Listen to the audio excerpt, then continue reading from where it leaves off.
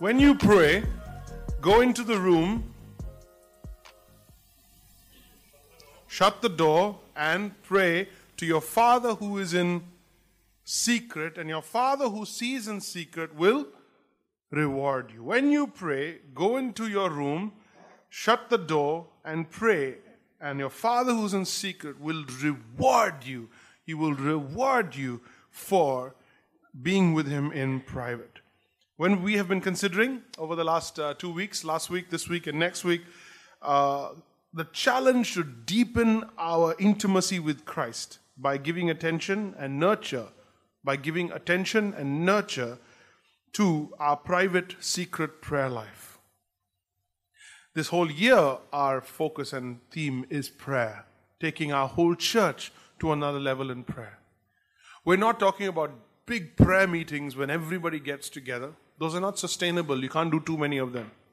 We're talking about you individually and your personal quiet time, not your Bible reading times, but when you take an hour out or an hour and a half out once a week, twice a week, and say, I need to catch up with God on some things.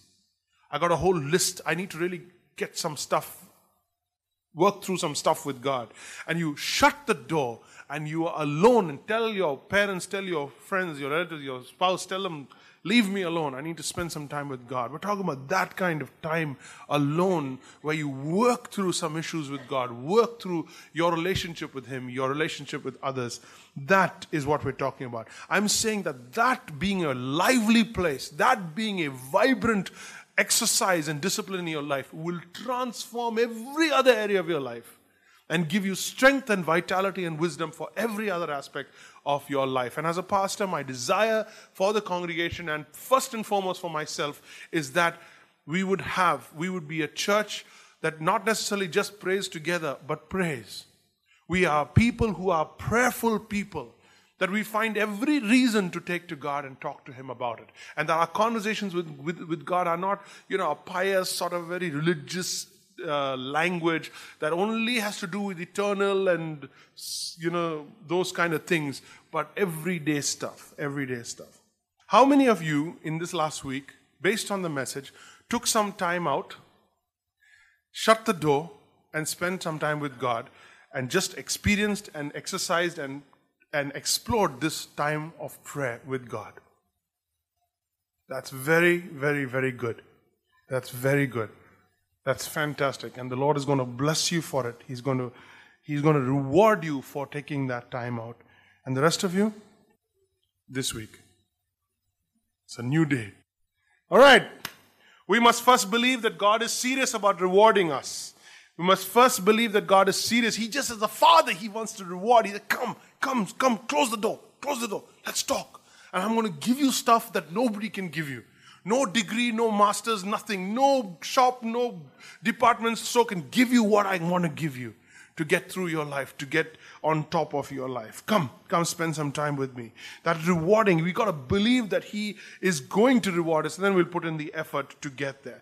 We know that we know that a deeper, genuine, personal, one-on-one prayer life will positively benefit every other area of your life. So then consider this. Do you struggle with relational issues? Do you struggle with conflict issues in your relationships? Do you struggle with mistrust? Do you struggle with trust, with cynicism, with criticism, with judgmentalism? Do you have people in your life that give you a hard time? Speak ill of you? Or just perhaps succeed at your expense? What do we do with the hurt, with the ridicule, with the rejection? What do we do when people condescend to us? Listen to me very carefully. You can reduce most of the stress, the hurt, the anger in your life by simply taking these difficult relationships to God in prayer. But you need to know what to pray for. Not just that you pray about these relationships, but what to pray for. Because you could be there, Lord. Don't let them be alive when I get out there. Yeah, this is not the Psalms. This is real life. This is the age of grace. God wants you to know what to pray about. He has answers. God has given clear instructions what to do with these people, with these relationships. And before taking the case to them and proving what is right, and tune ye kiya, tune ye bola, what are you, don't you know who you're talking to, you don't know what you did, you don't know how much you hurt me. Before you take the case to them, take the case to God. Deal the whole thing with God. Work through the whole issues. What he said this, he said she, then this happened and that happened. Work the whole thing through with God first. And then he's going to give you something, that reward. He's going to give you something that you can go back to those relationships with, so that you are armed, you are ready, you are prepared, you are equipped for it. Before anything, God wants us to talk to him about it. You come up to God with your screwed up and messed up relationships, and you say to God, look what he did. Did you come to me with that? Did you come and tell? When it first happened, when it first occurred, when you first got up, did you come to me? Did you talk to me about it? Now what are you saying about it? Now what are you going on about? Because we come to God too late, right at the end when everything is falling apart. God says, come talk to me. Come talk to me. Let's look at some scripture. Matthew chapter 5, verses 43 to 45. Matthew chapter 5, verses 43 to 45. You have heard, Jesus is saying, that it was said from the Old Testament, love your neighbor and hate your... But I tell you, I'm flipping the whole thing. I'm changing the way people think. I'm changing the way society works. A Christ-centered society is going to be a different society. I tell you, love your enemies and pray for those who persecute you. I know you feel persecuted. Many of you look like it. Sunday morning you put on the persecuted look also. With makeup and everything. Put on. But I tell you, love your enemies and pray for those who persecute you. Why? That you may be children of your Father in heaven. That's the difference. You are citizens and children of God who lives in heaven. Therefore, the mental perspective that you have, the way you look at life, the way you look at relationships needs to reflect the way God works. So when you do that, do what? Love your enemies, pray for those who persecute you. You are reflecting the nature of your Father. You are reflecting the truth that you are children of God living on earth. Okay, let's go do that again. But I tell you, love your enemies and pray for those who persecute you. Love your enemies. It's fun that the Bible accepts the fact that we do have. I like that. It's not like, oh, you have enemies. How could you have enemies? Love your enemies and pray for those who persecute you. These are people. These are not issues. These are not things that you need. These are not provisions. These are not providences. These are people. These are people. Pray for your enemies. Love your people. You got to pray for people, relationships. Listen to me. If you're struggling to love people, are you listening? If you're struggling to love people, or you're struggling with unloving people, bring it to God. Talk it through with God. Get His insight on it. Get His insight on it. I want you to notice a very interesting thing. How the two parts of the Great Commandment, the two parts of the Great Commandment are covered in our secret prayer life.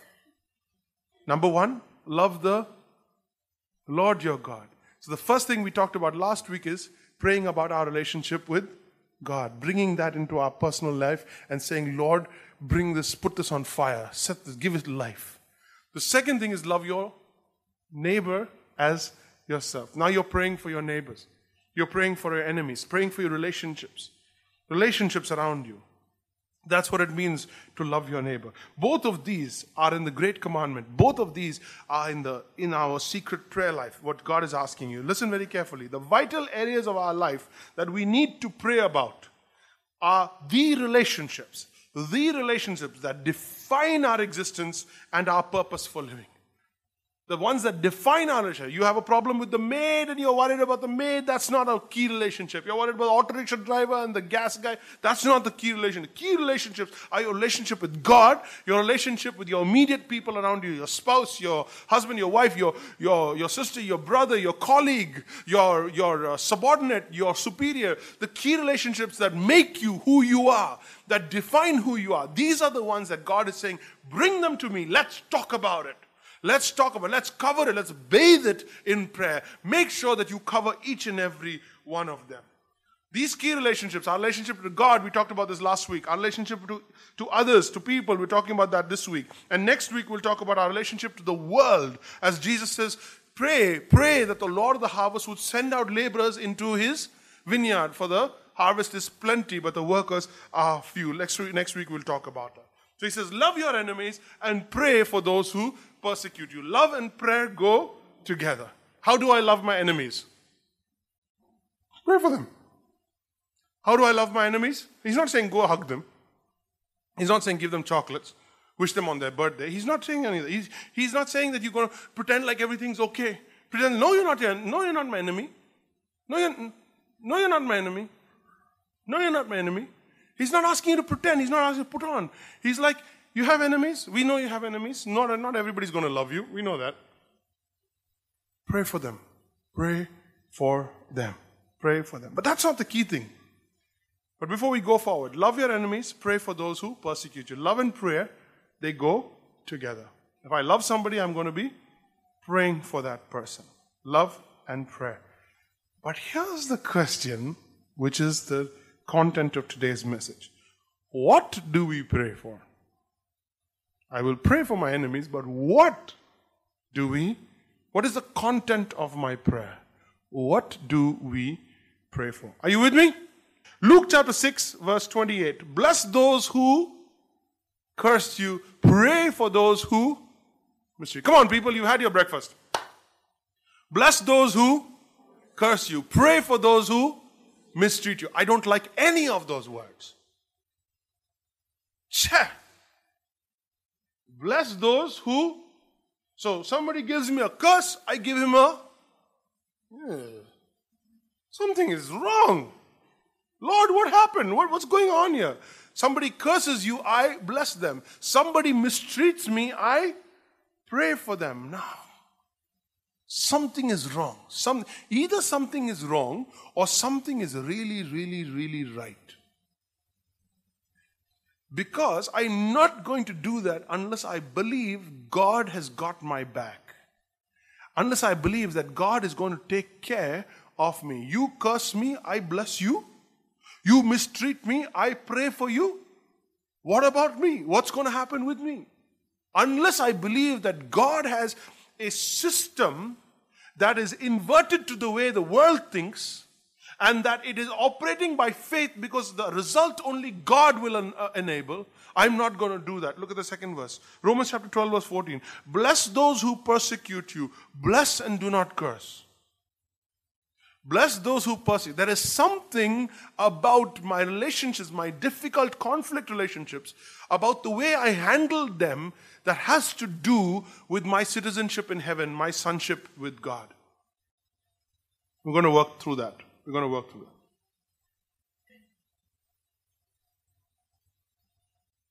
Bless those who curse you. Pray for those who mistreat you. Bless those who persecute you. Bless and do not curse. What do we pray for? Are you ready? 1, 2, 3. Number 1. Ask God to bless them with His presence and His provision. Difficult people. People are giving you a hard time. Take it by name. Write it down in a diary. Bathe these people in prayer.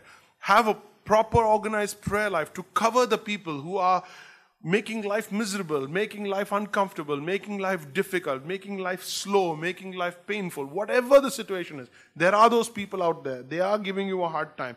Come on, pray for them. What do you pray for them? Ask God to bless them. Why?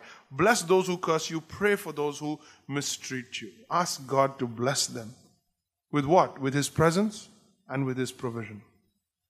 Lord, so-and-so, give him success in his work. Prosper his business, Lord. I'm praying for him. I want you to prosper. I ask you to prosper his business. Ask you to prosper. Give him the aspirations of his heart. He mistreated me. He's given me a hard time. He's persecuted. He's ridiculed me. Whatever. Lord, I pray for him.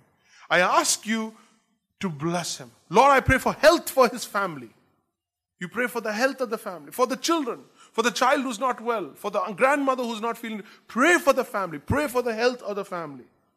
Pray for God's personal presence in their lives. Lord, will you be present in that home? Would you provide for them? Would you give them peace? Would you to be Lord of their decisions and their priorities? Lord, just bless them. Let them be overwhelmed with your blessing. Just absolutely take care of every need in their life. Can you imagine what will happen if that prayer is answered?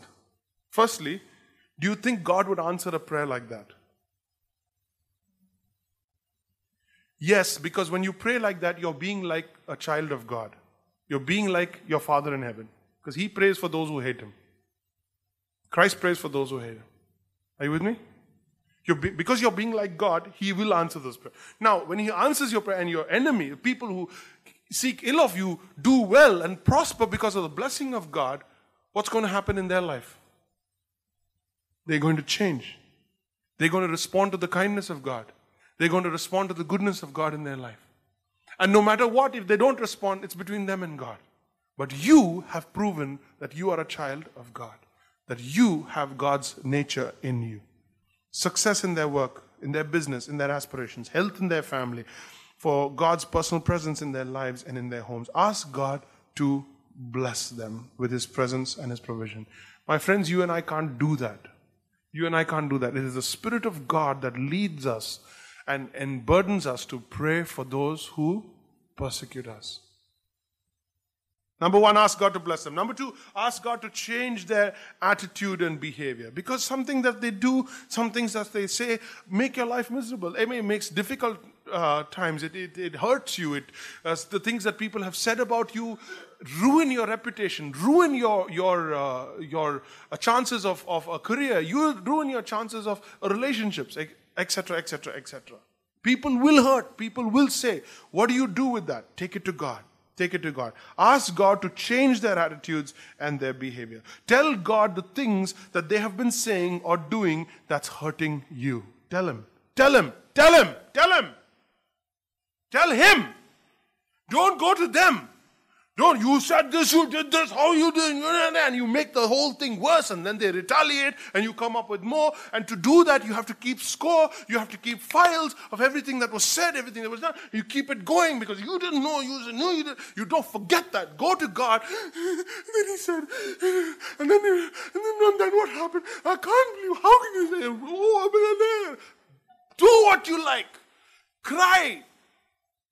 Sniffle, snot, do what you like in the presence of God. And He will give you something when you are finished crying and feeling sorry for yourself and you've unburdened and you've completely dealt with it in His presence. You haven't even talked to the person who's hurt you. You haven't even responded. You haven't even met the person. You've already dealt with it with God. Then He takes all of that gunk, all of that sniffle and snot of yours, and He gives you a reward. He gives you a reward. He gives you something of Himself, and then that is what you go out into the public and you deal with the people who hurt you, abuse you, persecute you, ruin you, stamp over you, walk all over you. You do that. You go out there with His reward, having been in His presence. There's something about this that we need to catch on to. We need to discover a secret in this code. There needs to discover this code in this thing. Bless those who curse you. Pray for those who persecute you. Why? Why, Lord? How can you ask me to do that? Because when you come into my presence and pray for them, when you come into my presence and you bless them and you pray for them, I am going to give you something that they will never get. I am going to give you something that you will never need from anyone else. I will give you a satisfaction, a fullness, a joy that you will not get from anywhere else. God has something up His sleeve. He has something in His mind that He wants to do if you show the faith by doing something ridiculous. And that is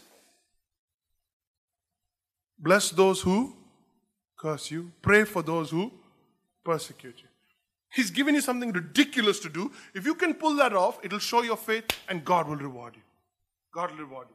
It's not just that, let's just be lovely people and have one big human race and let's all live together in harmony and let's bless people. Doesn't matter what they say. Sticks and stones may break my bones, but words will never. Rubbish! And all go on like everything is fine and then just meditate, don't know what you're regurgitating, and then you come back out and then, no. God has a deeper plan. He's saying, you get in that mode and I will give you something that nobody else can give you. Ask God to change their attitudes. Tell God the things that they have been saying. Don't tell them what they have been saying. Tell God what they have been saying. Don't tell them what has hurt you. Tell God what has hurt you. Give to Him the areas of your life that have been affected by their behavior. I repeat, give to Him the areas of your life that have been affected. They can't do nothing about it. You can't go to them and say, you did this and you ruined this and you did this. If that's what they did, what better can they do? Are you with me? Are you with me? What better can they do? So why take it to them? They're a ruin. They're not going to help. You take it to somebody who can do something about it. So when you take it to God, you say, Lord, this is the words that have hurt me. This is what I'm carrying. This is what I'm dealing with. And God is going to say, give it to me. Give it. Take it off. Give it to me. And as you unload, and as you live, give it to Him. And as you surrender, ask God to heal you. Listen very carefully. Ask God to heal you first and help you get over it, regardless of their repentance. I'm going to say it again because some of you missed that. I don't know what you're thinking about, but you missed it. I'm going to say it again. Ask God to heal you first and help you get over it, regardless of their repentance. Because you and I know, most of them never repent, do they? Most of them never get it. They never understand. They will never realize what they said, what they did. But does that mean you're going to stay stunted forever? You're never going to move on? Forget it. Leave that. You move on. You move on. Ask God to heal you first. Ask God to help you get over it, regardless of that. You move on. I cast all my care upon you. I lay all my burdens down at your feet. And every time I don't know what to do, I cast all my cares upon you. This is not art of living and all that kind of psycho babble there, positive, just trying to cool it. Take a chill pill, relax. Just leave it to a higher force, some force. I'm not talking about that. I'm talking about systematically going to a person you know to be God and tell Christ who messed up with your life, who ruined your life. Lay it there, get healed, get out, move on. I'm talking about that. When He gives you that and you move on. That's what makes us and this different from everything else. Everything else is done in man's own strength, in human strength. This is done in God's strength. Have you ever wondered how Jesus was persecuted, He was insulted, He was ridiculed, He was rejected, He was humiliated, but He kept His cool. He never lost it. And He never responded from a place of vengeance. Have you ever thought about that? Let me tell you why. He never got depressed. He never retaliated. Well, firstly, because He's God. And He's kind of above all of that, firstly. So I just put it out there because that's the obvious thing. Number two, He knew something that others didn't know. He knew that God had a plan and that God would turn every persecution, every difficult time, every struggle and challenge in relationships into something good for you and me. He knew that. But He did do something that demonstrates to us where He got that ability to stay cool under pressure, to not retaliate from a place of vengeance, to be clean and light on the inside. He did do something. Let me show you what he did. Mark chapter 1 verse 35. And rising early, very early in the morning, while it was still dark, he departed and went to a desolate place. He departed, went to a desolate place, and there he prayed. There he prayed. The power of the life he lived was in his private prayer life. He woke up at 2:33 in the morning, before Peter could get up and start babbling away, before John could start making the tea, before Thomas could fry chips. He got up and he went out while everybody was snoring. Even the cock hadn't crowed yet. And he spent time with the Father. He prayed. Luke chapter 9 verse 18. Now it happened that he was praying alone. Luke chapter 11 verse 1. Now Jesus was praying in a certain place. And when he finished, one of his disciples said to him, Lord, teach us to pray. Teach us to pray. When he had finished, one of his disciples said, teach. And I looked at this verse and I began to ask the question, why did they ask him to teach them to pray? He had just prayed, got it? He had just prayed, and he came out, and then they asked him. One of the disciples said, Lord, teach us to pray. Did they sneak up on him and overhear the prayer and say, oh, that was such a lovely, moving prayer. That was so touching, that prayer was. Teach us also how to pray like that. No. You think that was it? But these disciples had an eyewitness account of all that people were saying about Jesus, doing to Jesus, ridiculing Jesus, and yet he stood there with such calmness, control, composed, and absolutely clear in his head. And he was able to go about doing the 3 most powerful years of ministry and then give his life, and at the end of it hang on a cross. After 6 hours of turmoil, pain, hang on the cross and says, forgive them. They don't know what they're doing. Where does that come from? And the disciples figured it out. The disciples figured that there is something happening deep inside him that comes from his prayer life that enables him to deal with life. Did you hear me? I've lost a lot of you. Did you hear me?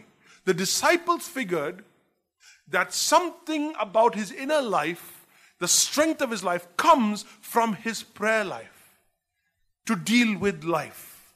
And that is why they asked him, teach us to pray.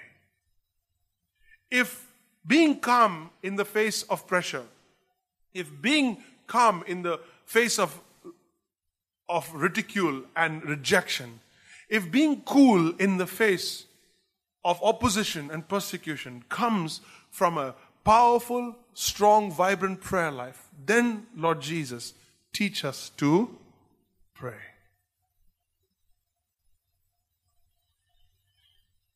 They knew it had something to do with his prayer life, which is why they asked him to teach him to pray. How do we ask God to change their attitudes? How do we ask God to change the behavior of people? By bathing that relationship in prayer and giving it up to God before we give it up to people. Giving it up to God before giving it up to people. Number 1, ask God to bless them. Number 2, ask God to change them. Number 3, ask God to give you patience and endurance. I'll tell you why. Number 3, ask God to give you patience and endurance. I'll tell you why. For this simple reason. While God is changing them, you still have to live with them. While God is working on their heart, you still have to live with that language that they speak, with their attitude, with the ridicule, with the frustration, the things that they frustrated you with. Maybe it's your boss, maybe it's your husband, maybe it's your wife, maybe it's your children, maybe it's a superior, subordinate, whatever. You still have to work. Tomorrow you still have to go to work with them. Are you with me? You still have to be in that situation. You can't walk out of that situation. So you need patience, you need endurance, you need strength. You need strength. You need patience while God is working with you. You need endurance. Colossians chapter 3 verse 12 says, bearing with one another. Bearing with one another. 1 Chronicles chapter 16 verse 11 says, seek the Lord and His strength and seek His presence continually. Seek the Lord and His strength. Seek His presence continually. I love Psalm 68 verse 35. I love it so much I'm going to read it twice. Awesome is God from His sanctuary, the God of Israel. He is the one who gives power. He is the one who gives power and strength to His people. Blessed be God. I'm going to read it again. Awesome is God from His sanctuary, the God of Israel. He is the one who gives power and strength to His people. When do you think He gives? When do you think He gives that power and strength? It's in the secret place. It's the reward. It's when you're in private with Him. A little bit during worship time on Sunday. A little bit during the message. A little bit during your quiet times. But during those consolidated times with God is when He. So let's land. Let's land this plane.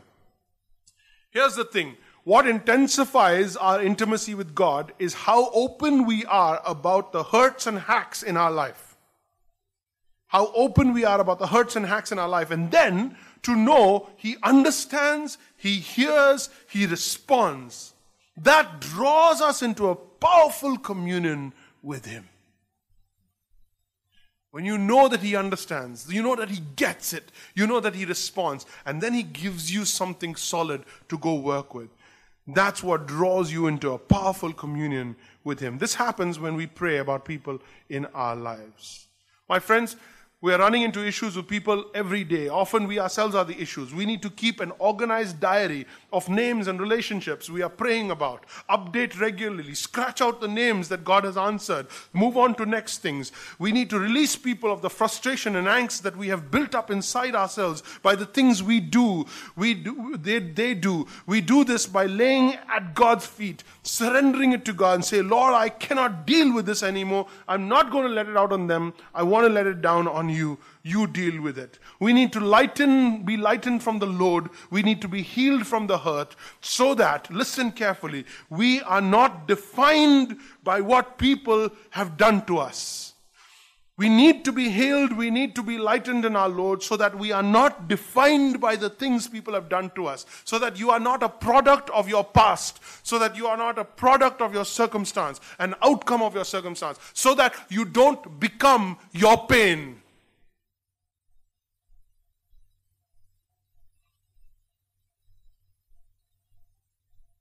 When bitter, angry, difficult people say, oh, you don't know what I've been through. You tell them, you don't seem to know where to go to.